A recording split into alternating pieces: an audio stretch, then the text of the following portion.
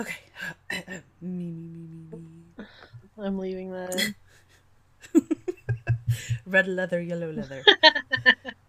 The human bank was denied. Or the human bank was denied a torch loan.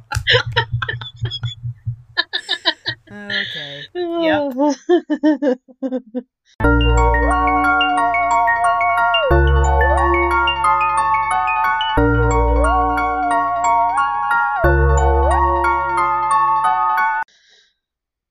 Welcome to The Strange and Unusual, where we discuss the strange and unusual.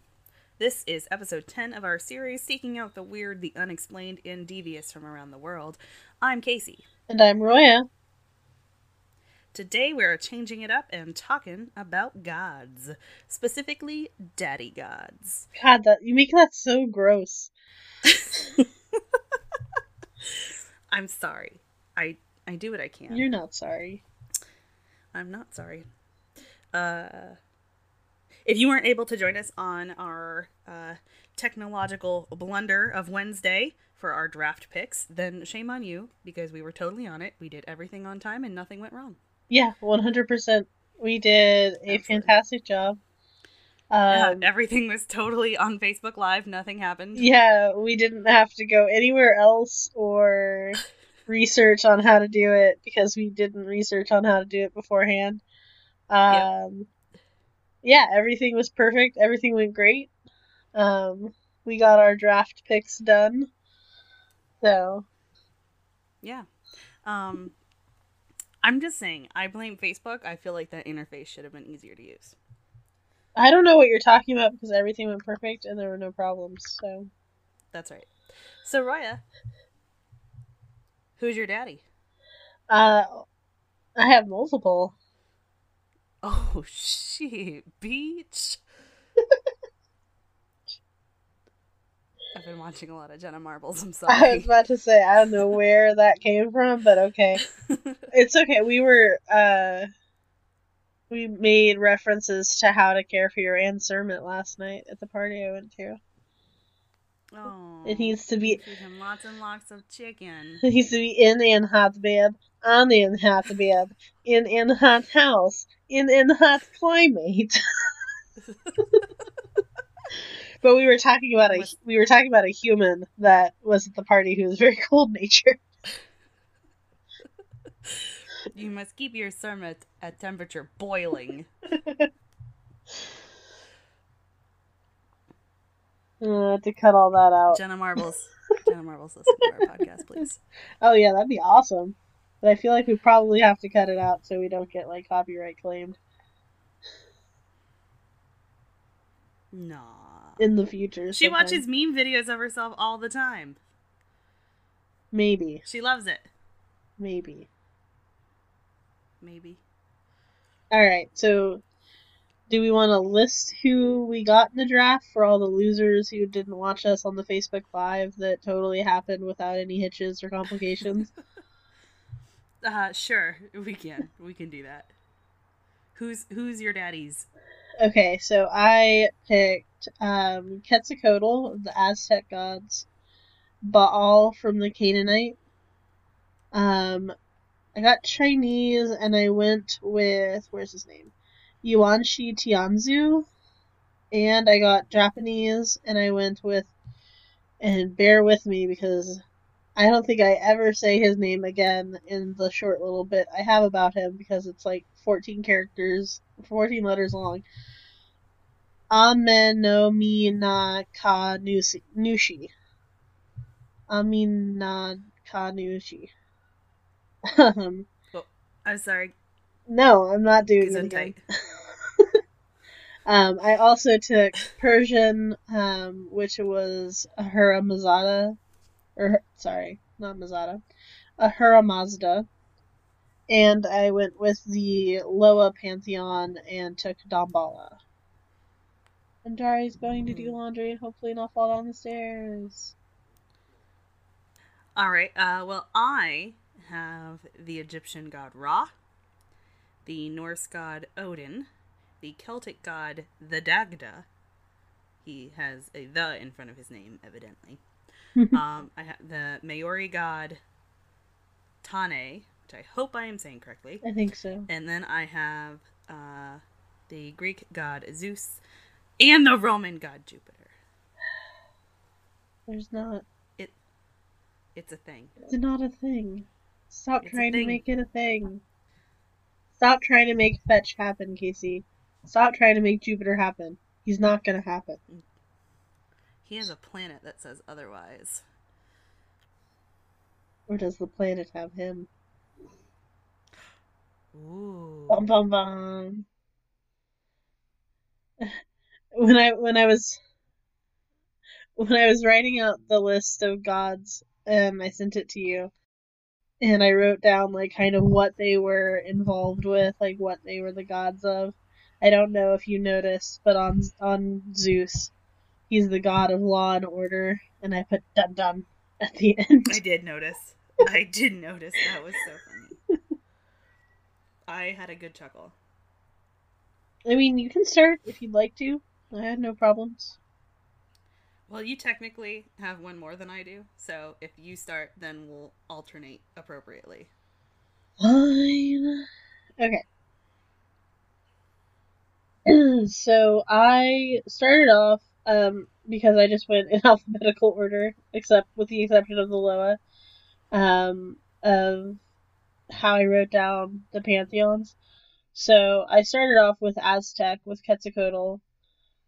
He is a deity in Mesoamerican culture, and he really spread all throughout, like, Aztec, Mayan, all over. There is iconography and images that a lot of historians sort of attach to being different groups' interpretations of the same idea of a deity, the same, feathered serpent.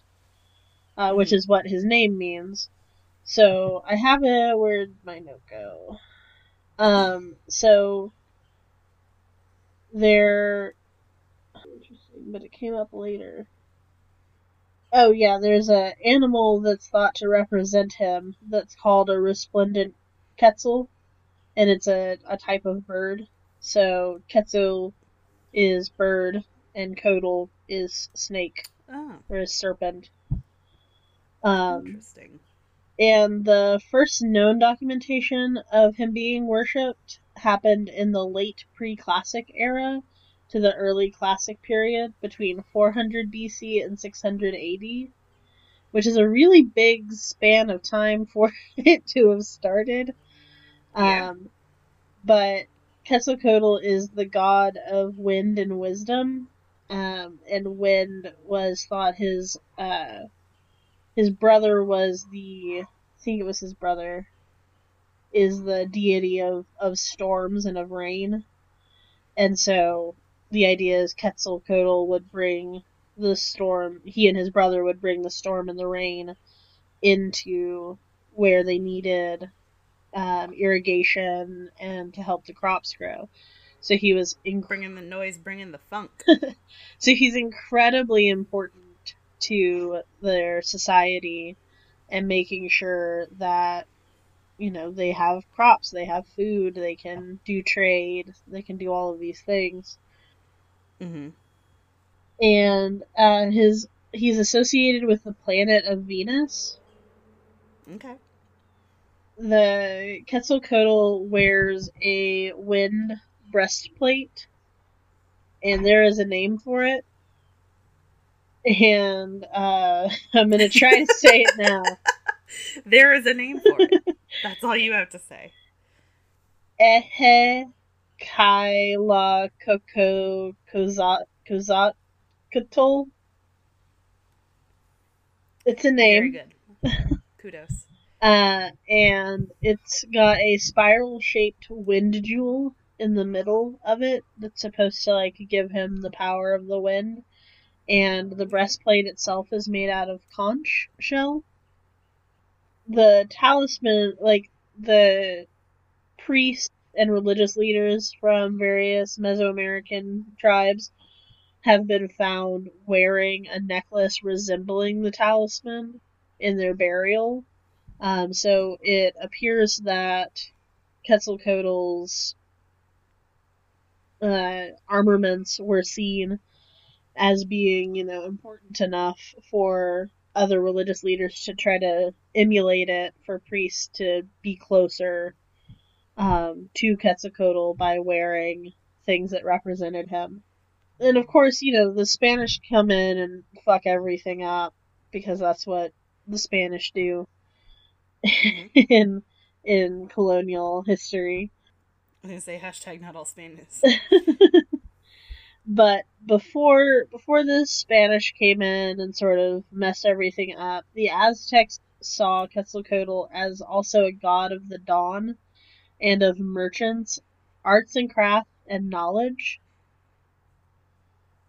He is one of the three most important gods and is also a twin. Like I said, he has the brother who would bring rain. And animals that are thought to represent him are, like I said, the resplendent quetzal, which is a really pretty. It's like a little. I looked it up. It's like a little green tropical bird. Rattlesnakes, crows, and macaws. He's got quite the repertoire. Yeah. So Quetzalcoatl has two forms. He has a humanoid form, or I guess a more humanoid form, and then he has the wind serpent form. And all that's also just described as his wind form, so the form that he can fly in and do all that stuff. That one is called Ehecatl, and Ehecatl is represented by spider monkeys and ducks. I don't know. Oh, that's again quite the repertoire. The earliest known depiction of the feathered serpent was found on a sculpture in Stela 19 at an Olmec site in La Venta. And, Olmec predates Aztec and Mayan. And the depiction is to be estimated from around 900 BC. So super duper old. The Mayans built the first temple to depict a feathered serpent, now known as the Quetzalcoatl Temple. And Cholula is the epicenter of his worship. Okay. He is seen as one of the most powerful deities because of the nature of wind. It can be a force that ushers in rain, or it can be a force causing natural disasters. So, a tornado happens, Quetzalcoatl is pissed at us. A good rainstorm comes in, okay, Quetzalcoatl is pleased with us. Too much rain happens, okay, he's pissed off at us again, And we'll see it, I know, throughout multiple different deities throughout everything. It's just like the human's natural need to explain why some natural phenomenon is happening. Yeah, absolutely. And, I thought it was interesting that, that weighing of wind is neither good nor bad, but it can be perceived as either.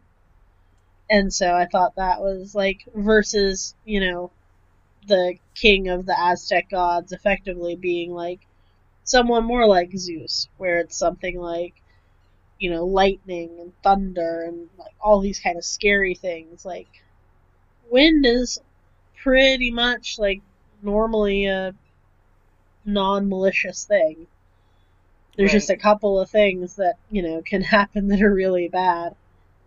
But like a lot of, especially the older gods that I looked into, there's a bunch of origin stories for Quetzalcoatl.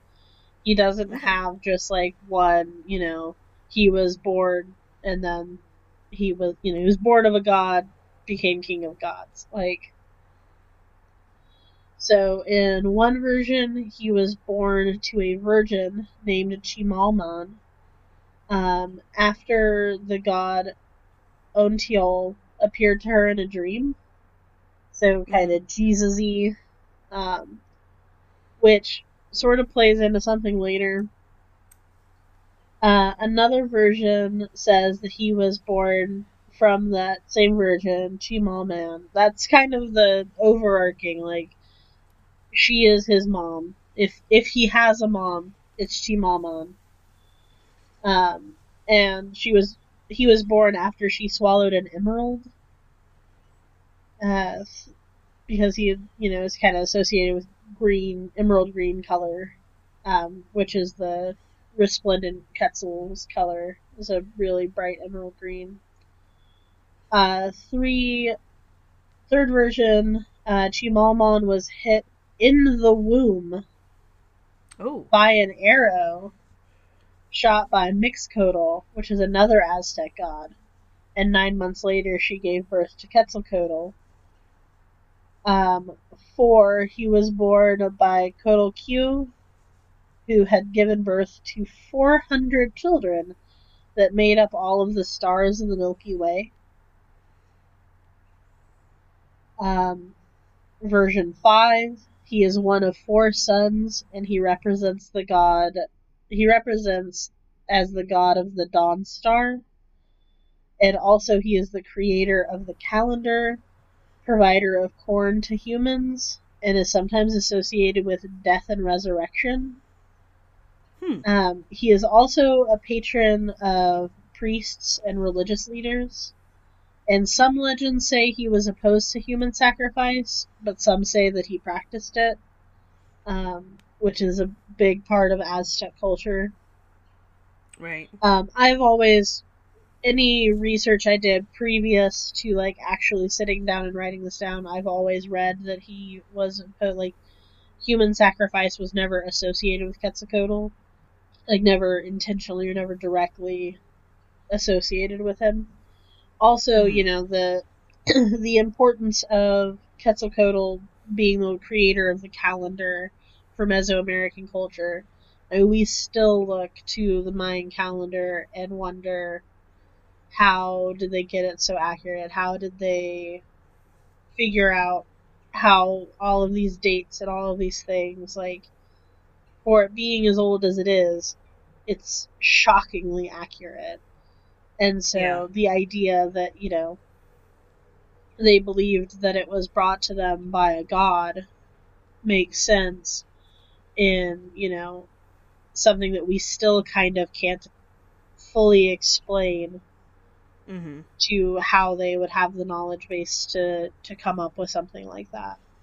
So Emperor Moctezuma II initially thought that Hernan Cortez was the return of Quetzalcoatl back to the land. Some historians disagree on the validity of it, but I remember in school, learning that, the conquistadors were initially welcomed by the Aztecs and the Mayans and the Incas and all of the groups because they looked like how gods had been described in their writings of, like, being fairer skinned, being lighter haired, like these different things. And, unfortunately, the native culture thought, oh, because we can't explain how they could get here safely when we've never been able to get further away than, this far, they must be gods. And, unfortunately, that happened. Yep. Also, Mormons think that Quetzalcoatl is Jesus, from what I was reading. Or I guess some do. What?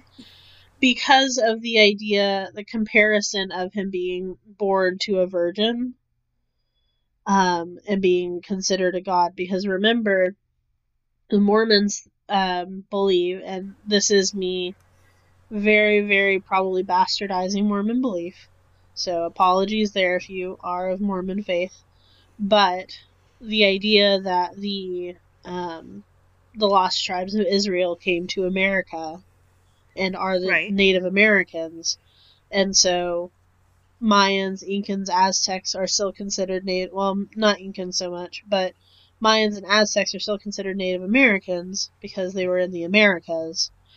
And so the idea that Quetzalcoatl was a representation of Jesus to the people of that world, to the people of that era, because that's where Jesus came from the Middle East to South America, or not South America, to South North America.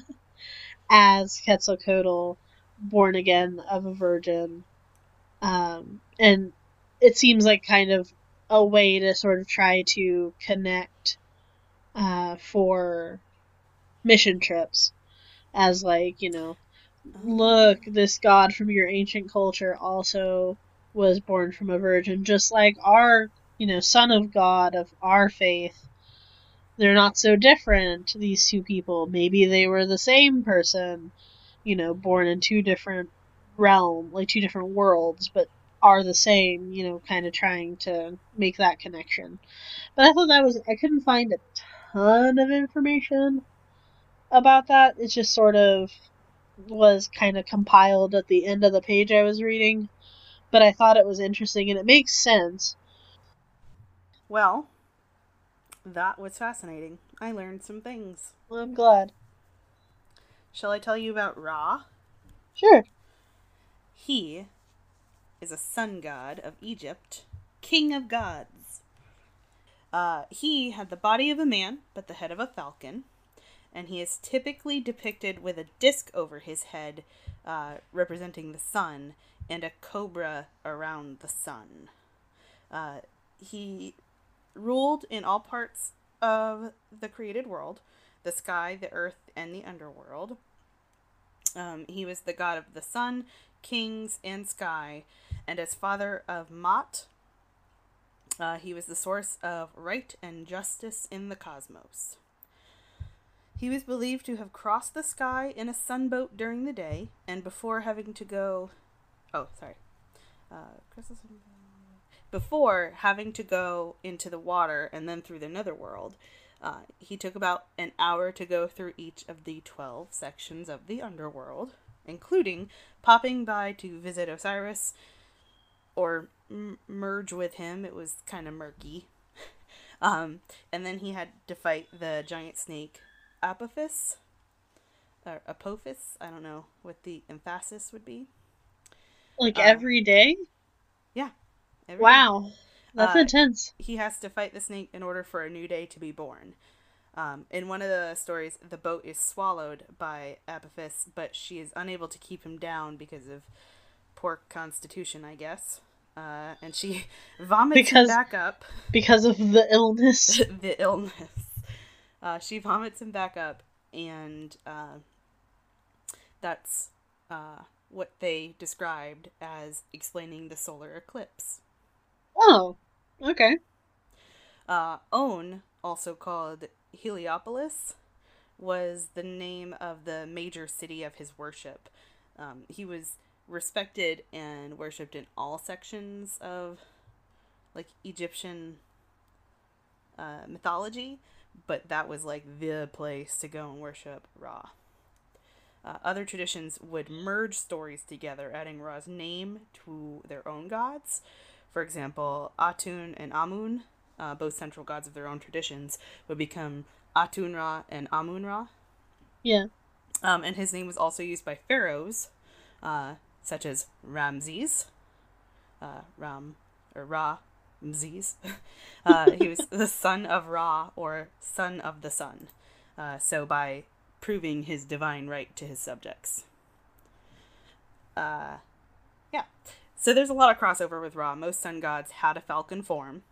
There's some assimilation with gods like Horus. The discussion I found on the differences between Ra's function and Horus was that Ra was more of like a primal god of the sun, and it was a wider domain of worship as opposed to Horus, which was more specific. They even come together in some cases with, I'm going to butcher this, Ra-Horskhti. That sounds like a thing. Who is, it means Ra, who is Horus of the two horizons.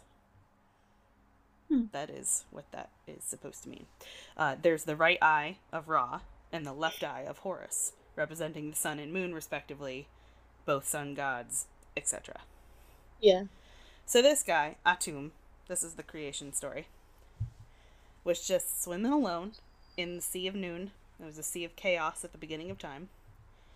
And he's like, let's do a little creation. I don't have a good Egyptian accent, so I went with like a Mel Brooks thing there, which is probably not great. uh, and so Atum created everything. I am Atum when he is alone in noon. I am Ra when he is dawned, and he began to rule that which he made, is the quote. He literally fucks himself and makes Shu and Tefnut, god of air and goddess of, and I quote, moisture, respectively. I mean, it makes sense. He then creates all form of life by saying their secret names. In some accounts, it's the tears and sweat of Ra that create man and people.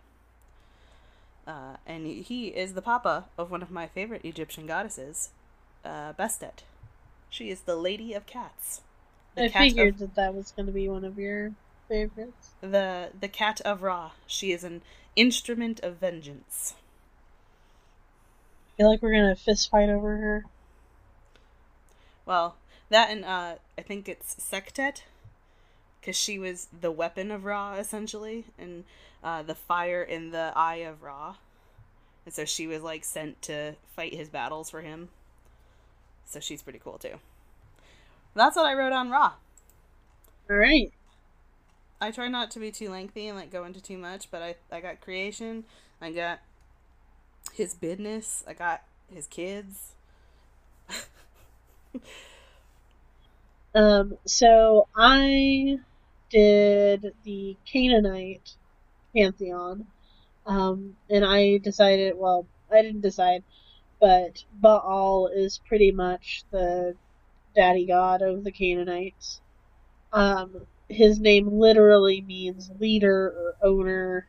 Some translations have it like to husband or, you know, different things like that. Basically, Gross. just he is in charge in, you know, Canaanite religion thousands and thousands of years ago. Yeah. So he is the god of a lot of things. He is the god of fertility. He is the god of weather. He is the god of rain, wind, lightning, seasons, war, and sailors. Interesting. So his symbol is a bull and a sheep. He's often like depicted riding on the back of a bull, like standing on the back riding it. Baal is probably going to be our oldest god, I'm pretty sure. He was first mentioned in the 3rd millennium BCE in Abu Salabik, an ancient Sumerian city that's in northwest Iraq. Sometimes he is seen as the renamed version of a similar god named Hadad. And even their names get mashed up sometimes to like Baal Hadad, Hadu, Baal Hadu. But slowly the gods parted in worship, Hadad being worshipped by the Armenians and Baal being worshipped by the Phoenicians and Canaanites. Dry summers because he is the god of weather and seasons, so whenever there was a particularly bad summer as far as crops go, or dry, no rain, no anything to help them, they were explained by the myth that Baal would go into the underworld in those months, and he would take his storms and rains with him there, to give the underworld a chance at healing too, I guess. Well, that's nice of him. The virgin goddess Anant is his older sister and also his wife, because third millennium BCE.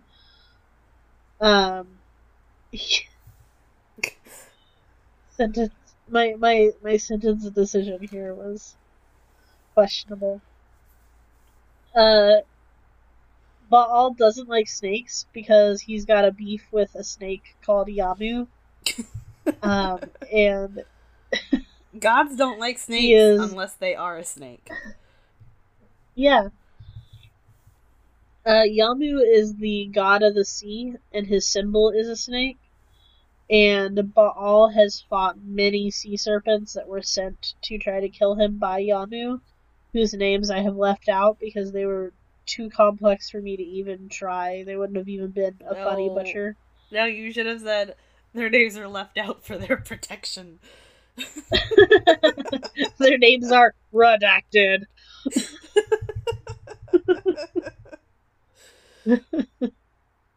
Oh gosh. But him fighting these sea serpents resulted in him being considered the patron god of sailors and seafaring merchants. And the idea that by him going in and defeating them, he's asserting that he is also protecting the sea, and thus protecting the boats and the sailors and the merchants and all of their wares that are on the boats from these serpents that previously may have attacked the boats. He also defeated Mot, who is the god of death of the Canaanite faith, and basically became the god of death later. He became the leader of the spirits. So not only was he the leader of man, he was also the leader of man after they died. Oh, this is what I thought this was super interesting. I probably spent way too much time reading about this. But Baal would spread all throughout the Mediterranean area. Eventually, he even gets wrapped up in Judaism, Christianity, and Islam in varying degrees. Of worshippers of Baal are mentioned in all three of the books. And normally it's pretty okay, and there's not a lot of like negativity associated with it. He's basically just seen as like one of the idols that had to be replaced in order to worship the one true God. But he does come up in different books, in the three different books, in different respects. But Baal in later Christianity takes on a different connotation completely, where his name gets associated as Baalzebub. Yep. I was wondering if that's where that was going to lead to. Beelzebub, the Lord of the Flies, which I'm sure we'll talk about at some point, probably in a Patreon episode later. But I thought that was interesting as to where Beelzebub, however Beelzebub. different people pronounce it. Beelzebub, yeah. That's how Queen pronounces it. Beelzebub has a devil put aside for me. But I thought that was interesting that that's where it came from, was Baalzebub, as like a first name, last name. And then it just sort of got mashed together. But I'm sure I'll cover the exorcism that is the Exorcist movie at some point, and he is a key part in that. So yeah, that's what I got for Baal. All right. So I'm going to switch some gears, and I'm going to go into Odin. All right. I'm not going to go into him. That's gross. But, I'm going to start talking about him. Well, and I have a feeling like Frey would probably be pretty mad at you. I mean, I don't know. He had sex with a lot of things, so. That's true. Better or worse than Zeus? Better, I think.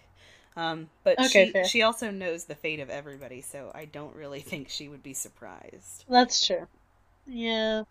So Odin is called the Allfather, the One-Eyed God, the Wanderer. He has like 200 names. Woden, Wodan, Wotan. And he has this super complex background because of the vastness of archaeological and literary sources that talk about him. There's a Roman historian, Tacitus, I think is how you would say it. Tacitus? I don't know. I think it's Tacitus. I think it's Tacitus. Yeah. Well, he believed that the Teutons worshipped Mercury because Dies Mercury, or Mercredi as they say in French, is Mercury's day and is identified with Woden's day, or Wednesday as we call it now. And that Woden, the earlier form of Odin, was what Tacitus meant. Tacitus also refers to Thor as Hercules and Tyr as Mars in his works.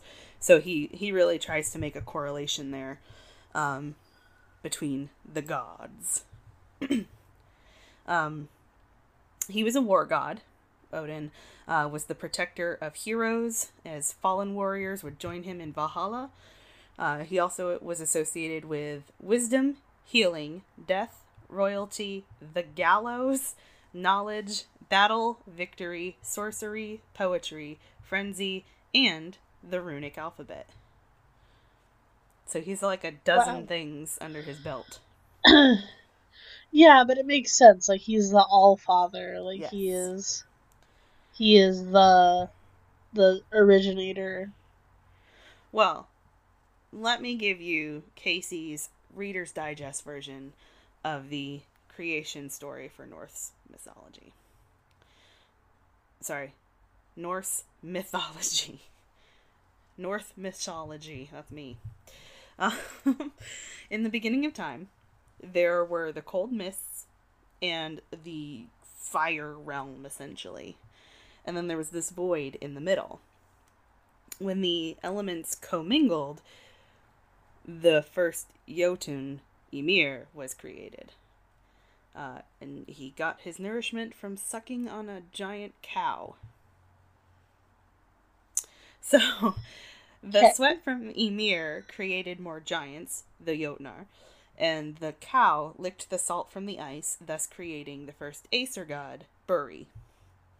He had a son who married a Jotun, and they together had 3 sons: Lothur, Honir, and Odin.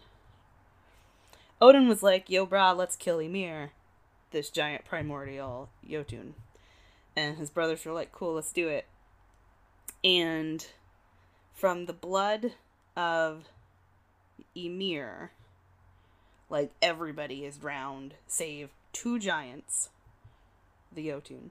And even the cow drowns, I want to point out. And so with the corpse of Ymir, the brothers create Earth. They use the sparks from the fire realm for the sun and stars and the moon. Ymir's skull created the sky, his flesh and bones, the soil. They create the world of elves, dark elves. They create Asgard, all together as Yggdrasil, the world tree.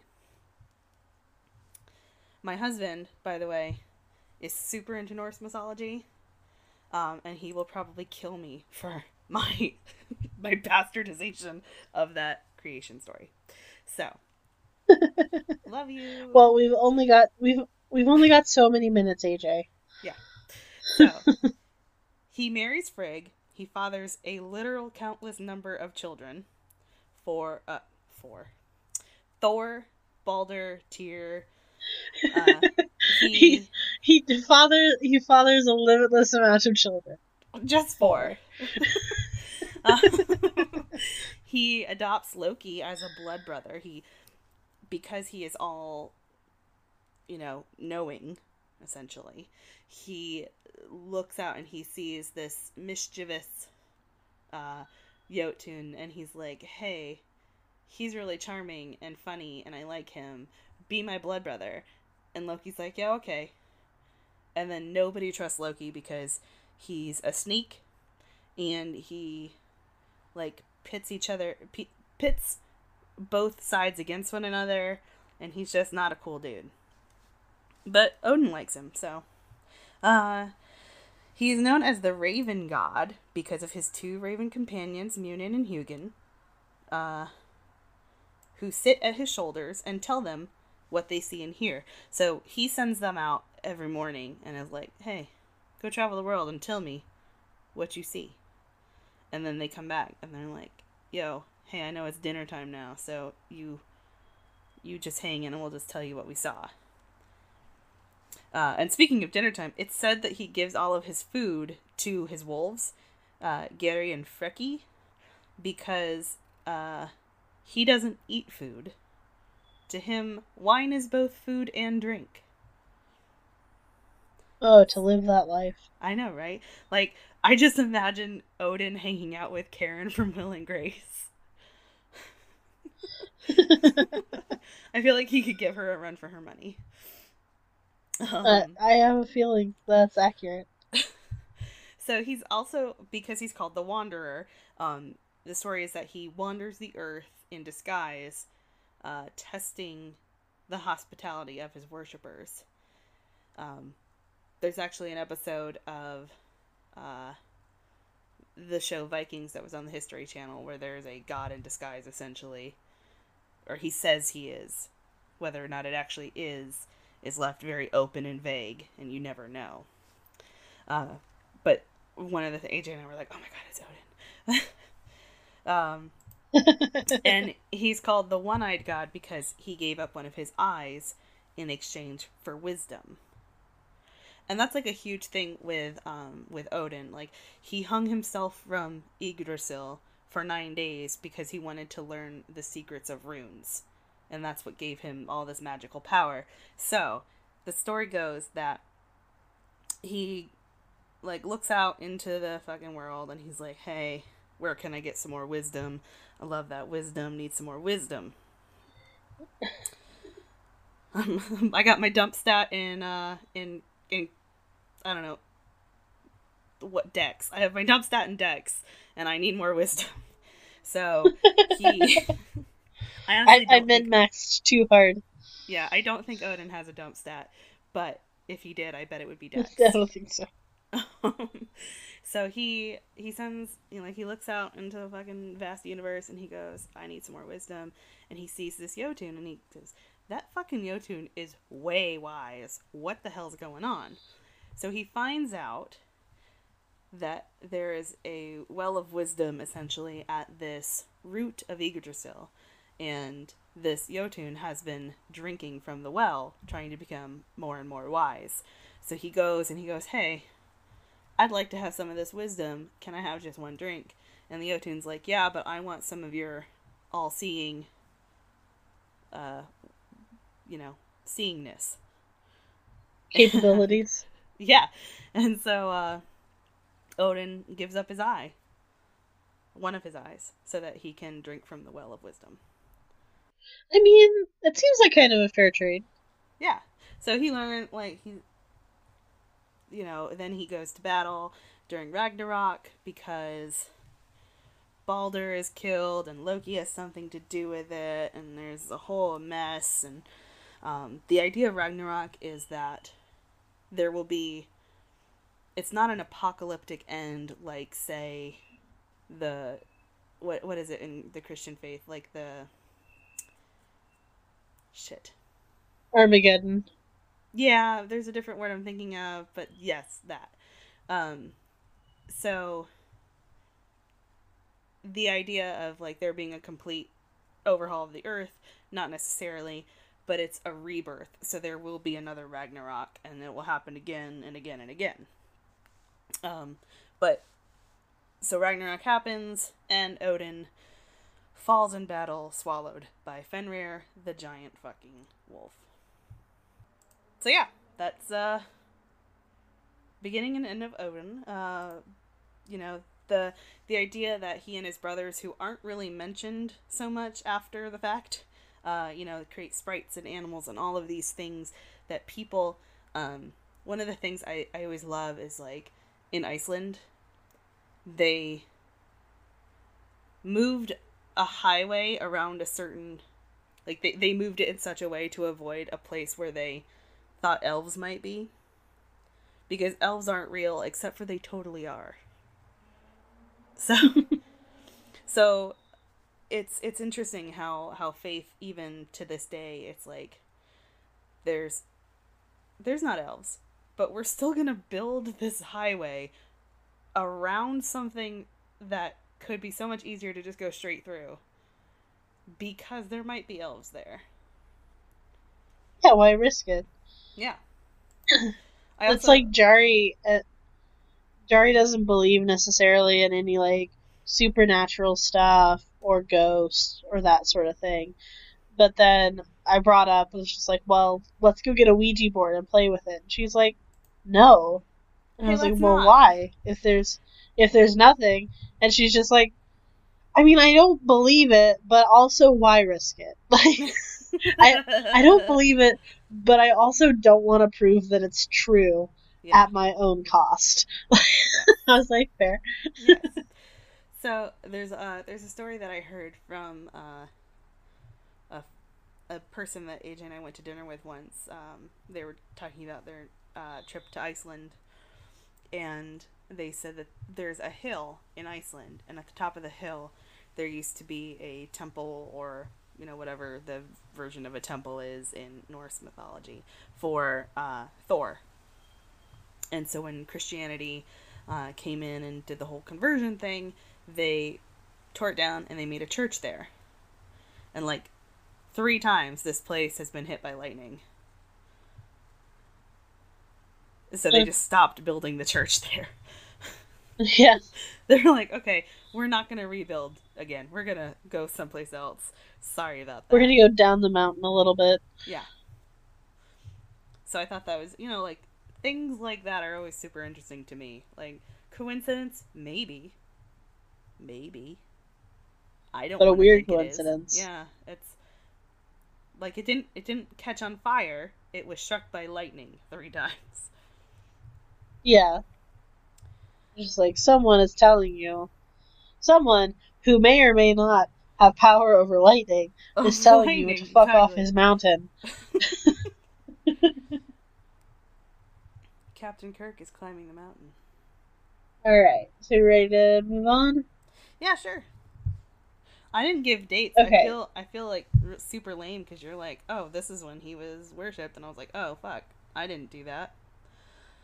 I didn't do it on all of them. I just okay, cool. If I could easily find it, I put it in there. But if it wasn't something that I could find, then I would just like glossed over it. Well, I probably could have found it. I just didn't. Also, I didn't go in any particular order. You're like, here is my alphabetical list, and I was like, I did the fun ones. In no particular order. Please don't smite me. Or do. Prove that you're here. Prove that you're here, Thor. No. Smite Casey's house. Shut up. Words have power. Don't make me get out my Necronomicon.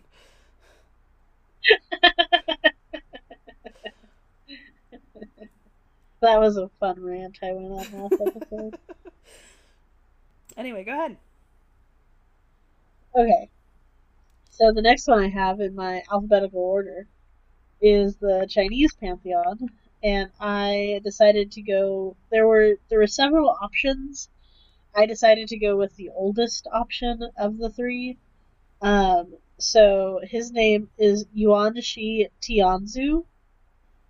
So he is one of the highest deities of religious Taoism.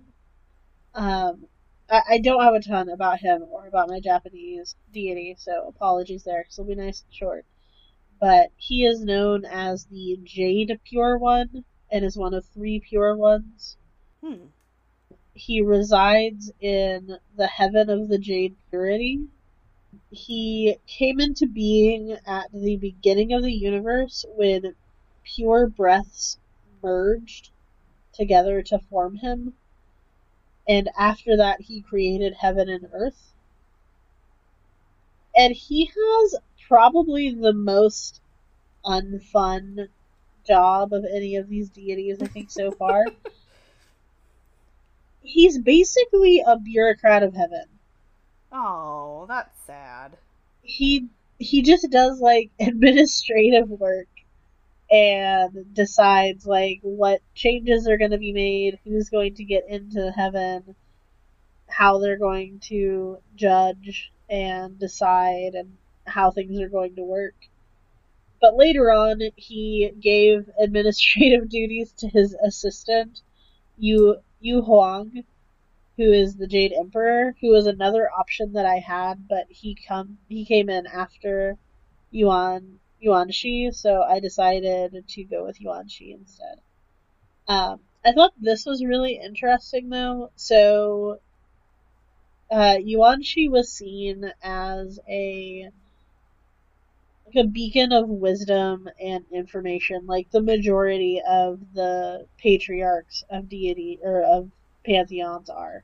Mm-hmm. And so he was reached out to a lot by religious leaders to like ask questions and receive responses.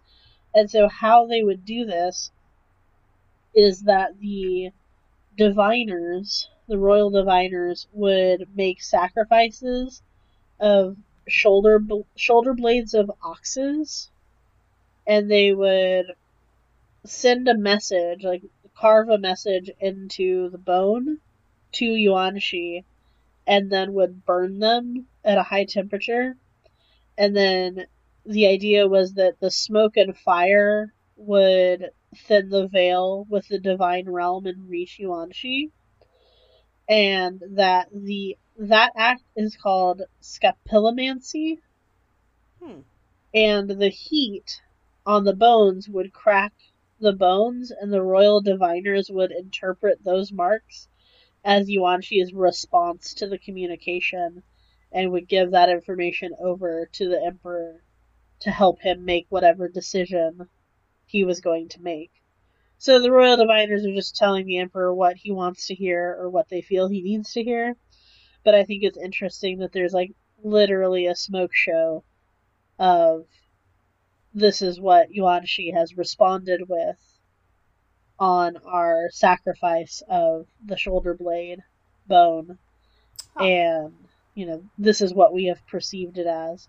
And I always think it's interesting to see different religions and different faiths and their way of, like, doing that. Like, throwing bones, throwing runes, reading tea, tarot cards, all of these different things in the same, like, divining idea. But they're all, it always seems like they're always so different, but all just, like, do the same thing. Mm-hmm. And I just think it's interesting to learn about that. Oh, gosh. Okay. But that's what I got on Yuan Shi. There wasn't a ton.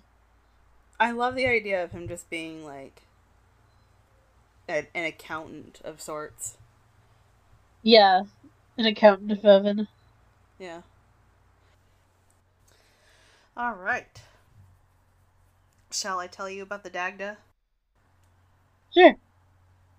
All right. So the Dagda was a member of the Tuatha Dé Danann, which is the Irish pantheon of gods, I guess. Not Irish, Celtic, whatever. He was portrayed as a great father, as a king and druid. He represented fertility, agriculture, druidry, wisdom, magic, strength, and manliness. Yeah, I wrote that down. I was just like, that's hilarious. Leave it to the Celts. I have a god of manliness. So he can both give and take away life. He controls the weather, time, and the seasons. He's depicted as a massive man with a beard. He's sometimes even drawn as like a buffoon, like oafish guy, with a tunic that barely covers his ass, dragging a giant penis on the ground. But this is thought to have been employed by Christian redactors, who were trying to make comedy out of, like, oh, you people believe in this sort of deal? Yeah. Look at this oaf. What kind of god is he? That sort of thing. So early on, he had great respect by those who worshipped the Tuatha Dé Danann. He was called the All-Father or Great Father, not because he was actually the creator of life, but because of his role as father figure and protector. And he wasn't the first king of the pantheon, but he had the longest reign. He's known for his 3 special attacks, as I call them. His club, his cauldron, and his harp. The club, which is called, and forgive me, Logmor, is a great club, or the Lorg Anfed, which is the Club of Wrath. It was said to have weighed so much that it would have taken 8 men to carry it, and it could slay 9 men in a single blow. But the handle had the magic to bring light, so he could bring people back to life with the handle of his staff or club, but the business end could wipe out 9 people in one blow. Wow. The cauldron, or Koransik, or the undry cauldron, was said to have been bottomless, with a ladle large enough for 2 men to fit inside. It was filled with food, and no man that ate from the cauldron would leave unsatisfied. It's a nice perk to have. Right? I'd love to have a... Alright, so the harp, the Uthin, I think is how you say it, was known for... it was known as the 4-angled music. When Dagda played it, the seasons were put in order, and it was apparently used to command battles, easing the fears of soldiers and soothing their wounds. I will also mention he had 2 pigs, one that was alive, and the other one perpetually roasting. After that I wrote LOL, because I just think that's so funny. That poor first pig must be like, oh god, I'm next.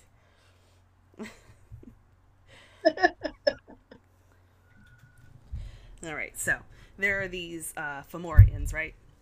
They go to war with the Towendadonin because they are enemies and stuff. The harp gets left unguarded by those, Towendadonin people. They leave it unguarded. The Fomorians... Let me adjust here, sorry. They leave the harp unguarded, and the Fomorians steal it. So this group of Fomorians steal it. They feel like, oh god, the Dagda's going to track us down. They leave, and they go to this castle with their families to hide until the war is won. And they think, oh, then we'll just come back, and ha ha ha, we have this harp hanging on a wall. So the Fomorians get beat. They get dunked on by the Dagda. And he tracks down his harp, and he goes in, and he, Thor style, calls his harp to his hand, killing 9 people as it flies through the air to him. And then he starts to play 3 melodies. The first one was a song of sorrow, and sent the children and women in the hall wailing into tears. The second one was a song of joy, which had people falling over laughing because of how joyful it was. And the third song was a song of sleep, which put everybody to sleep. This sounds like some Ocarina of Time bullshit. Right? Well, anyway, he got his heart back, is the story. So there are a couple of different notes on who he was wed to or coupled with, or however you want to, because the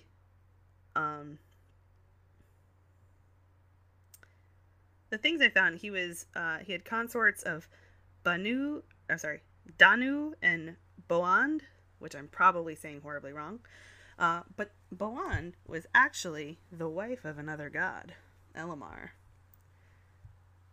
Oops. She gets knocked up. So in an effort to hide their affair, the Dagda stops the sun in the sky for 9 months so that she could have their baby in one day. Weird. His breakfast required several whole sheep, goats, and pigs, and 80 gallons of milk. Same. He is said to have also coupled with the goddess, the Morrigan, and that was how he fought the Fomorians, was because he coupled with her on Samhain for a plan of battle against the fuckers of the Fomorians. They call her the envious wife in all the stories. And he was inevitably killed by a woman, the queen of the Fomorians. Despite the comparisons to Odin that are often made because he was considered the Great Father, All-Father, there's actually a lot of comparisons that could be made to Thor, for instance, the club. But there's also a story about where he fights a giant octopus, which is strikingly similar to the tales of Thor battling Jormungandr. So it's really... there's a lot of comparisons there. But, yeah, when they said that he ate several whole sheep and pigs and goats and 80 gallons of milk for breakfast, I was like, damn, son, chill. You need to find some calm. I don't think a lot of the gods have any chill, so... Yeah, that's true. But the thing about, especially Celtic deities, was that I feel like Christianity went in so hard that it is hard to find anything that's really like confirmed. Yeah, it's hard to find anything that's super solid, whereas with like Norse mythology, it's on everything. So every time you see the knot of Odin, you're like, fuck, another guy worshiping Odin. Like and you can see in the sagas and things like that. Yeah, I think part of it is because the Norse were just so well traveled and explored so far and so intently that there's no wiping it out. It's kind of like Egypt. Like, you can't... they literally put their name on everything that they went to. Ra was here. What was they found some cave in like Finland or Norway or something where there are runes written on a cave wall, like or not hundreds, but like 20 or 30 feet tall or something, and it basically just says like Sven was here. Like that is my favorite story, honestly. Like... I love that even that long ago, people were still asshats. Somebody tagged. Well, I mean, it's like, yeah, it's like that. It's like the breakdown of like ancient Greek to find out that Hades named his Cerberus is basically just naming his dog Spot. Like, I love it. But what I thought was particularly interesting was like, it kind of took me back to the Krampus sort of thing where Christians like took this thing and were like, now look at how ridiculous it is. Isn't it ridiculous? Like, don't believe this shit. And then everyone is like, yes, that's why we like it. Like, the Dagda looks like my type. Like, he's just this big burly guy with a beard. And I'm like, oh, hey. Hey, Dagda. What's up? You want to feed me out of that cauldron? Don't be rude. Look, I don't know how it is, because like, when they're referring to him in the text, it's Dagda. But in everything I found, it's the Dagda. I don't want to be at the mercy of the envious wife, though. The Morrigan would fuck me up. Yeah. And I do love that she would. He legitimately, like, it's like, fuck, I gotta hide this pregnancy. I'll just make it one day for 9 months, and nobody will know. Because I'm the Dagda. Yeah, Groundhog's Day, that shit. Now the Dagda looks like Bill Murray. Or maybe Elamar. I think it's Elamar looks like Bill Murray in my head now. That's alright, well that's what I got on the Dagda. Alright, don't get too comfortable with not talking, because my Japanese deity is basically just a paragraph. Cool. Not even. So I decided to go with the originator of the Japanese pantheon, which is Ame no Minakanushi. I'm sorry? But he is considered the heart of the universe. He is the first kami, which I confirmed with Jari. Basically, based on translation, kami can mean god or paper. So I'm assuming in this representation that it's the first god. I think it's paper. He was the first He's the newspaper. first piece of paper. But he was the first kami and the source of the universe. And there's a theologian named Hirata Atsune who identified him as the spirit of the North Star and the master of the seven stars in the Big Dipper.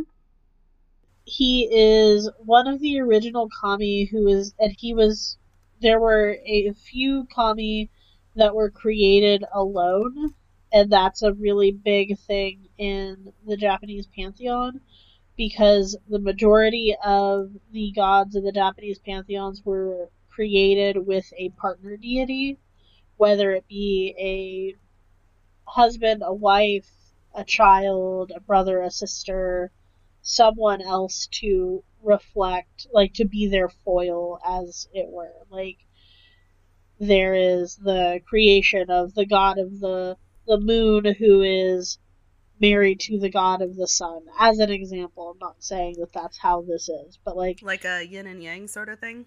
yeah, like the majority of the kami were created with two parts.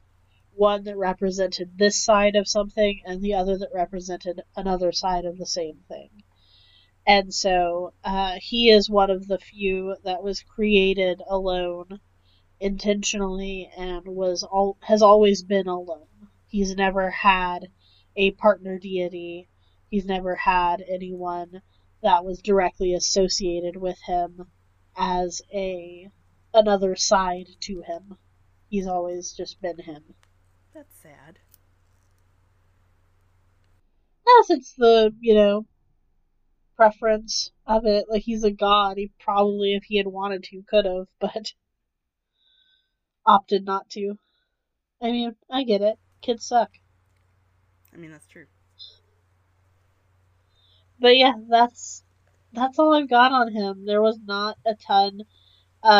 He's one that is still kind of worshipped, and seen as a like current. He and the Chinese Yuan Shi are still worshipped by some people who still follow the faiths, but it doesn't seem like he did very much aside from creating the universe, which is a lot to do still. Mm-hmm.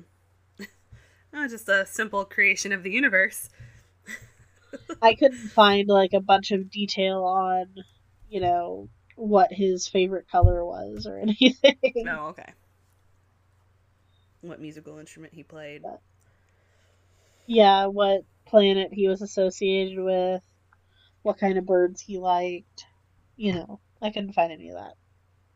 Well, speaking of birds, Did I I will talk. accidentally segue you? You did. Tane of the Maori mythology is my next god. And he is the god of forests and birds. So the Well story played, Roya. goes. There you go. The story goes that. Here, hold on. Ranganui and Papatuanuku, Father Sky and Earth Mother, respectively, known as Rangi and Papa, in short. They are where this creation story of Maori mythology sort of begin. So Rangni and Papa lie together in a tight embrace. They are sky and earth. They have many children together, all male, who are forced to live in this cramped darkness between them. As the children grow, they decide they ain't gonna take these living conditions no more, and they want to see the light. So, Tumo Tauenga, the, quote, fiercest of the children, and he would later become the god of war, wants to kill his parents so that they will be free. But Tane, who would later be the god of forest and birds, convinces him to drive them apart instead, allowing for Rangi to be as, quote, a stranger to them in the sky. And Papa would stay as Mother Earth to nurture them below. So the brothers try to push apart their parents, but the earth and sky remain in their loving grasp until Tane lies on his back and pushes with his legs until they are pried apart with cries of grief. They still grieve for each other to this day, with Rangi's tears falling to the earth to show her how much he loves her. And Papa heaves and strains to break herself apart and try to reach her partner again. They say when the mists rise from the forest, it's to be her sad sighs. Isn't that sad? Yeah. But they just wanted to be together. I know. These little shits. Remember that thing about how the Japanese guy didn't want any kids? This is why. So I really love that creation story, but it doesn't have a whole lot to do with Tane except for that. So one of his brothers says, "Y'all are dicks. I'm gonna be with Dad in the sky," and he is the god of storms and weather, and like fucking tries to beat down on mom and kids because weather. Tane, though, the orchestrator of this whole prying apart, feels bad, I guess, because he goes on a search to find heavenly light to decorate his dad with and throws the stars into the sky so that he will still look sexy. With the idea of the storm god doing this, the god of the sea, whose name I'm not even going to try, he flees, leaving his descendants, the father of the fish and the ancestor of reptiles, behind.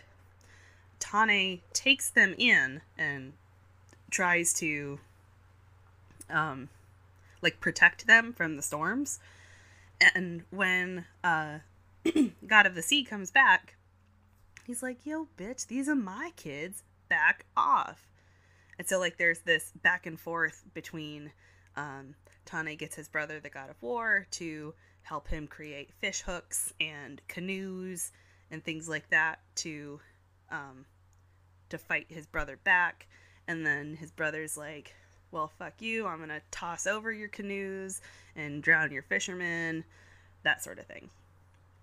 So that's where the struggle between man and beast of the sea or whatever comes into play.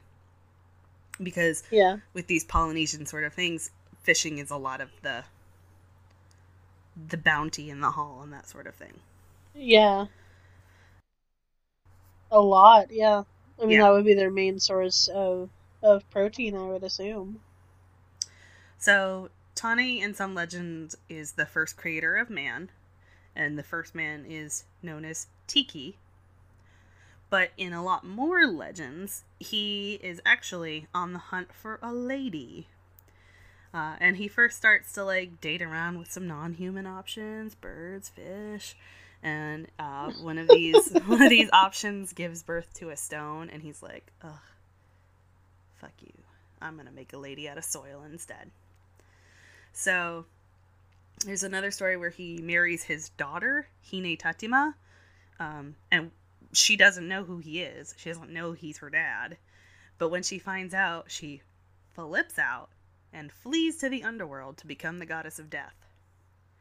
And the name of the goddess of death is Hine Nui Tepo, I think is how you say it. So anyway, Tane follows her and begs her to return. And she holds up her hand, talk to the hand. And she tells him, "You go back up there. You raise our kids. I'll be here to take care of them when they die." Oh, dark. Yeah. So, they'll come back to me in the end. go fuck yourself. And that's kind of what I got on Tane. I think what I found is I was like, this fucking culture is really beautiful in how they explain everything. And it makes absolute sense for what they are dealing with. And as you said, how people choose to find ways to explain away natural occurrences like high tides and things like that, all having to do with the back and forth between Tane and his brothers. But I really just, the whole story of Papa and Rangi really was like, oh, that's just fucking sad. And then so when it rains, it's his tears, and when it's like volcanoes and earthquakes, it's her trying to reach back up to him. It was really sad. I feel for them. I are sad now. Now I have a sad. What's next? Okay, so next I have the Persian Pantheon and Ahura Mazda. So Ahura Mazda first appeared in the... Okay, so I think that this is... I did not practice this, so give me a second. Okay, so I think it's Achaemenid period. Between 550 and 330 BCE. He is invoked in a triad of gods with Mithra, who is the god of the covenant, light, and oath, and Anahita, which is the goddess of water, and Ahura Mazda represents wisdom. Ahura also means lord, and Mazda means wisdom, so it's just sort of like taking two words and smushing them together to make his name. But there was a custom among Persian emperors that an empty chariot pulled by white horses would be used to invite Ahura Mazda into battle alongside the Persian armies in an effort to, like, please share with us your wisdom. Like, we are inviting you to come into this battle and help by providing us the wisdom we need in order to succeed in this battle.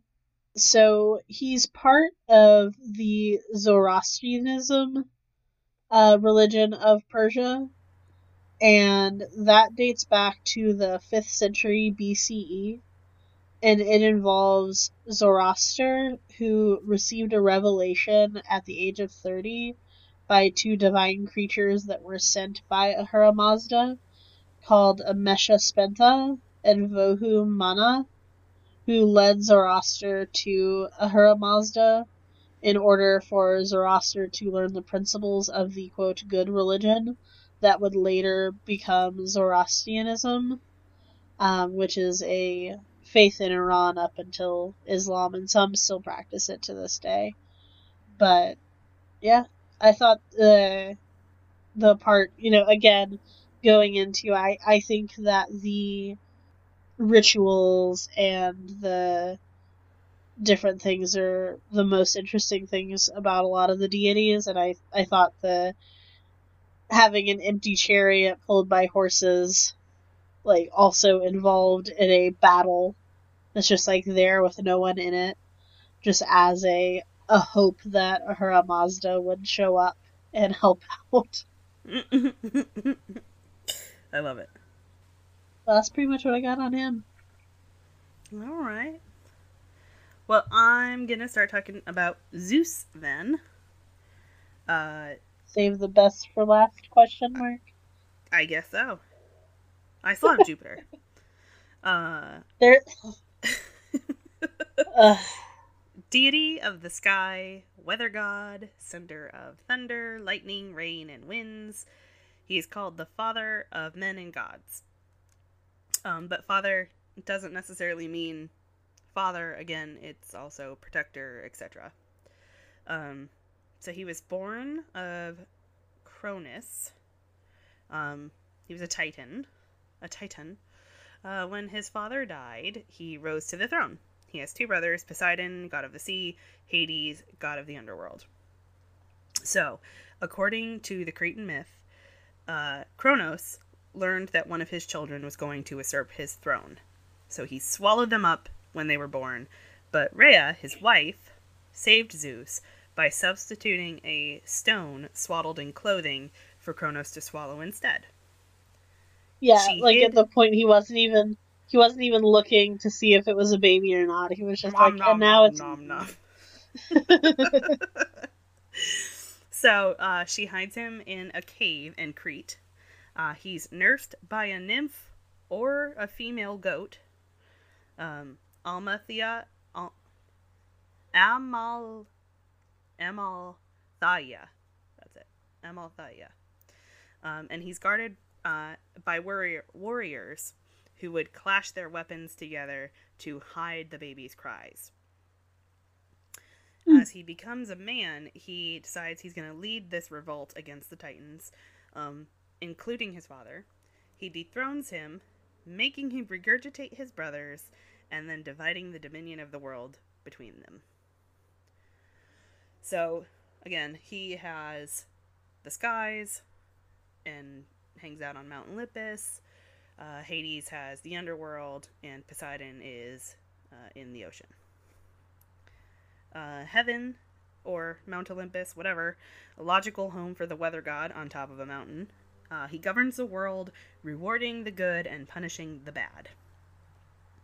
Probably most noteworthy about Zeus is that he is a fuckboy and has an uneasy relationship with his wife Hera because he likes to sleep around with both mortal and immortal women, frequently taking the form of animals as he did so. Yeah. Gross. It's just kind of gross. So, to name a few, he's the father to Apollo and Artemis, Helen, Persephone, Athena, Ares, Dionysus. Just to name a few. Though he's regarded as omnipotent and king god, he was not the most vastly worshipped. There was actually no temple to him in Athens until the late 6th century, and the temple of Zeus in Olympia actually came later than the one for his wife Hera, because of the locale of like what their dominions were. So like Athena and Hera were pretty big ones to be worshipped, whereas Zeus, it was like, praise Zeus, I'm gonna go hope that my fucking crops are good. So, yeah, I'm gonna go hope my marriage survives. I'm gonna hope my kids survive. I'm gonna hope we win this war. I'm gonna go to Athena for courage, and Yep. He is depicted with a beard and a bod, and he has an eagle friend to bring him back his bolts, because reduce, reuse, recycle. Not Zeus. If Zeus can do it, so can you. That's right. The power is yours.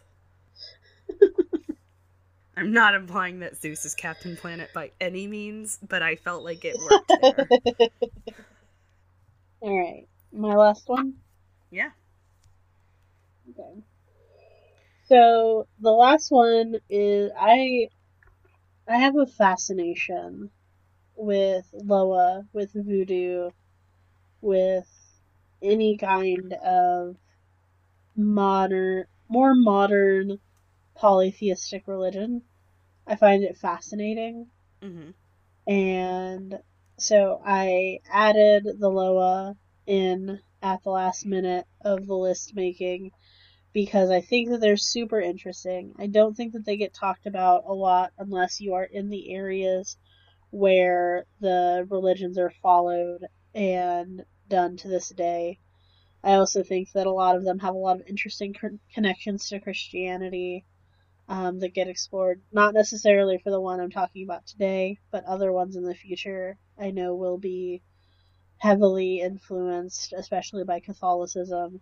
And I just find them fascinating. So I broke my rule of trying to avoid religions that are still being followed, or still being heavily followed, to add the Loa into our mix. So if anyone was wondering why we didn't cover something like Hinduism, it's because there's still such a large amount of the world's population. Hold on one sec. There's such a large amount of people that are still following Hinduism as a faith that I didn't want to run the risk. We're not talking about monotheistic religions. We're not talking about Judaism, Christianity, or anything other than referencing how these gods have influenced or were influenced by those faiths, because we're not looking to make anyone upset. We're not looking to talk down on anyone's religion or faith. If it brings you happiness and contentment, that's all that we want. But I find the Loa particularly fascinating, so I wanted them to be added in. So I picked the Loa to cover, and so I went with Damballa, who is sort of the father figure of the Loa deities. Not necessarily the leader. The Loa don't really work that way. So he's just sort of the father figure. He is a serpent god. He is one of the most popular deities among the Loa as well. He is seen as benevolent and innocent and an incredibly loving father. He is not a very good communicator, though, mainly because he doesn't talk. He has no speech. He basically just hisses. So you have to speak parcel tongue to understand. I mean, I guess if you could, then yes. And his wisdom often seems much more interpretive than anything else, because you're not able to speak to him. He's not able to directly influence what you are going to do. He speaks with his presence and with his aura, basically. So Damballa has an actual snake form that he commonly is in. I am under the impression that he also can take on human forms, or can have, a human representation, but he is predominantly a snake. He has a special basin of water that he plunges into, and a tree that he'll climb into as well. He also can be found in rivers, springs, and marshes. So basically wherever snakes are hanging out. I think the majority of the times I've seen his form described, he's described as a boa. I've also seen it described as like an anaconda. Okay. So he, instead of speaking, he radiates like a warm, comforting feeling. And like I was saying about his aura is what he speaks with. And so he makes those around him feel welcome and optimistic and just warm. Like going home to, someone that you care about's house, and just knowing that you're welcome there and you're safe there. And there's, probably going to be like coffee and cookies in 5 minutes, that kind of sensation of safety and warmth is what he sort of just exudes when you're around him. I want that. As a snake, he really digs eggs. He likes to eat them a lot, and they're often given as a offering to Damballa. He is married to Ida Wedo, and they are often depicted as two snakes diving into a pool by a rainbow. Oh. It's not something that I wrote down, but it was something that I read that was Damballa. Damballa, or the Loa faith, and Damballa and his wife, like, none of them are directed. None of the Loa deities are directly representative of fertility. Because the Loa faith believes that fertility falls on everyone. And so all of the gods are gods of fertility, because it is neither up to the man or the woman to have fertility. Both have to have fertility in order to be fertile. I like that. And so, even though has a wife and they have children and all of these things, he's not directly representative of a fertility god because they don't have one. In addition to being a serpent god, he is also the god of lightning and rain, which makes him extremely important to farmers and crop growth, which again makes him a popular god because it's really important that those crops grow and that, the people have food.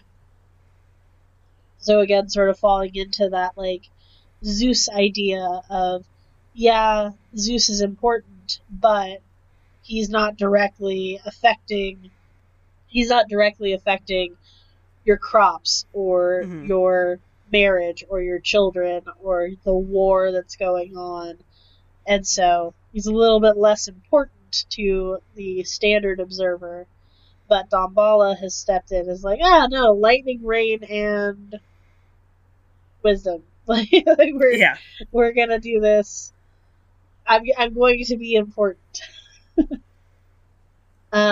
People who are possessed by him during rituals and things will dart their tongues in and out like a snake. Sometimes they'll slither on the floor. Sometimes they'll even climb trees or roof beams and then fall off of them like a boa. The boas are not very good climbers because they're so heavy. They're ground snakes. Right. And so whenever they do try to climb on something, they can only pick up so much of their body weight before they fall. And so climbing requires more of their body weight than most have to climb up on things. And so they just, these people who are possessed will just, fall off of things because they're possessed by a boa snake. And so they're really heavy. His day is Thursday. Interesting. Which is another important Loa for doing your rituals and doing your altars and doing all that stuff. The dates are very important, very much like Norse. So he has a favorite tree, which is a bougainvillea. It's a large ornamental flowering tree or bush. It's kind of one of those, like a crepe myrtle. Like, it can get big enough to be considered a tree, but is still technically a bush. Yeah. It's viney and thorny, but has these I looked it up, it has these really pretty, vibrant flowers on it. Mm-hmm. And the majority of the flowers that I saw were, like, a really bright, like, magenta to, like, purple red color. Like, a really bright pink to, like, that really bright purple red. And he also has a white is his associated color. Mm-hmm. And he is also in charge of white metal, which is silver, and must be fed only white food and drinks, which goes back to the eggs. But again, all of this is important to the ritual side, the altars, the offerings, all of that. You want to offer what Damballa would like, and Damballa will only accept, or only is able to accept, white things, because that is his associated color. And that's what I got on Damballa. He's just a cool snake dude, doesn't talk a lot. And likes eggs. Which, I mean, same. Well, that was pretty interesting. I did not know. I don't know much about Loa to begin with, so that was really fascinating. So I guess I just have Jupiter left. Oh my god. Deity of the sky, weather god, sender of thunder, lightning, rain, and winds. He is called the father of men and gods.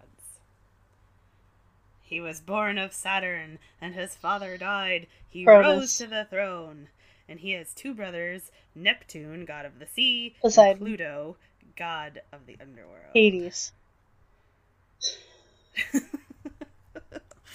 Yeah, I'm just fucking with you. But, yes, Jupiter also depicted with a beard and bod and has an eagle front to bring back his bolts because he also reduces, reuses, and recycles. Well, actually, so what was interesting was I was like, there has to be some difference. Like, I know they are legitimately the same thing, but I need to know what the difference is. Yeah, is there a difference and what is it? Not really, no. There's not. It's basically the idea that this Proto-Indo-Euro religion got split off and then came back together just with different names. What was interesting to me was that let me get my note here. Their names are, what is it, like entomology, whatever. They're basically the same. So, Zeus, his name comes from the sky god Deos, from the ancient Hindu Rigveda. Huh. Whereas Jupiter is also called Jove, in the Latin Iopater, Iovis, or Dispater. Or Diaspiter. I don't know. But they both mean the same thing, which is bright or light bringer. Makes sense. So I found some, like, differences in their names. That was literally it. So, where is it? The tradition of his sacred tree, the oak, common to worship for both Zeus and Jupiter. Pebbles or flint stones are used in symbolic ceremonies. Roman priests who officially declared war made treaties on behalf of the Roman state using Jupiter. The only difference is Jupiter has a planet named after him, is essentially what I found. Although part of me wants to go through and just start calling all the planets by the Greek names. Oh, that giant planet. Jupiter. You mean Zeus? Zeus, the giant gas planet? Checks out. Zeus is a giant gas planet. I mean, yes, he's full of hot air. Please don't smite me. Smite her. Well, that was fun. Yeah. I really enjoyed that. I learned new things. I learned new gods. Same. Thanks for joining us today as we discuss the strange and unusual of the Pantheon Papas. Next week, we are going to keep with this off-the-rails theme and discuss some personal stories for once, to try to encourage all of you to reach out with your own tales. Feel free to reach out to us with your ideas, feedback, stories of your own at strangeunusualpodcast@gmail.com. If you're sending a story, we just ask that you put listener story in the subject line so we can sort through those a little bit more easily. Are you a demigod? Did Zeus bang your mom? Did Zeus bang your cow? Like, I want to know. I want to know if Zeus banged your mom as a cow. I mean... Are you a cow baby? Was the cow then flooded with the blood of a primordial Jotun?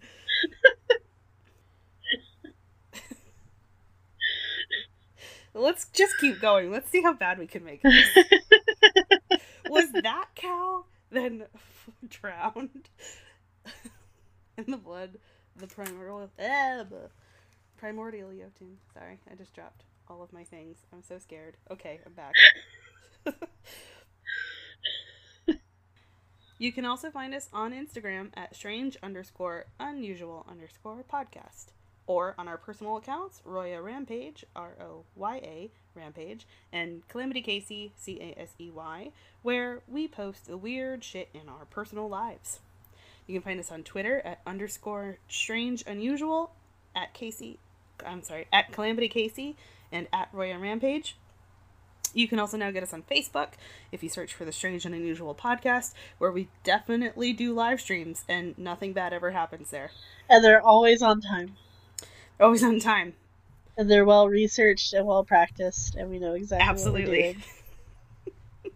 Nothing bad has ever happened to us on Facebook. Never. Ever. We're perfect at Facebook. Also, if you are listening to us on some subpar podcast venue and you would like to find us somewhere else, let us know so we can shout it out at Anchor and get them on their shit. Also, if you are listening on a podcast venue that allows you to leave reviews or ratings, we'd really appreciate it if you would leave us any 5-star ratings. And if you leave us a 5-star review, please DM us and let us know. We'll give you a shout out on our podcast. And if the review is good enough, maybe even read it while on the podcast. So it really helps us. It'll help us get into the right algorithms with the bigger podcast venues to try to get more listenership to put out more content for everyone that's been listening. Yeah. Good work, Casey. What she said. Well, with that, what are we doing next? We're doing personal stories. That's right. You said that. You said, yeah, I did. Yeah, I was the one that said that. And I said it again. I don't remember what happened 2 minutes ago. Come on. Ugh. Alright. I need some lunch. Same. But I don't have any. Neither do I. My husband's bringing it home. Hopefully my girlfriend will be bringing it home. Is she no longer your fiance? Whatever. Yes, she is still my fiance. Okay. I want to make sure I didn't miss something. Oh. It just feels weird to say fiance. Gary's been downgraded. Yes. I mean, no. All I'm right. like girl power, but then I'm like, wait a minute. That doesn't work here. Fair. Alright, friend. Well, I will see you next week. I'll see you later. Bye. Bye. We get worse every time. I know, it's so funny. It's my favorite.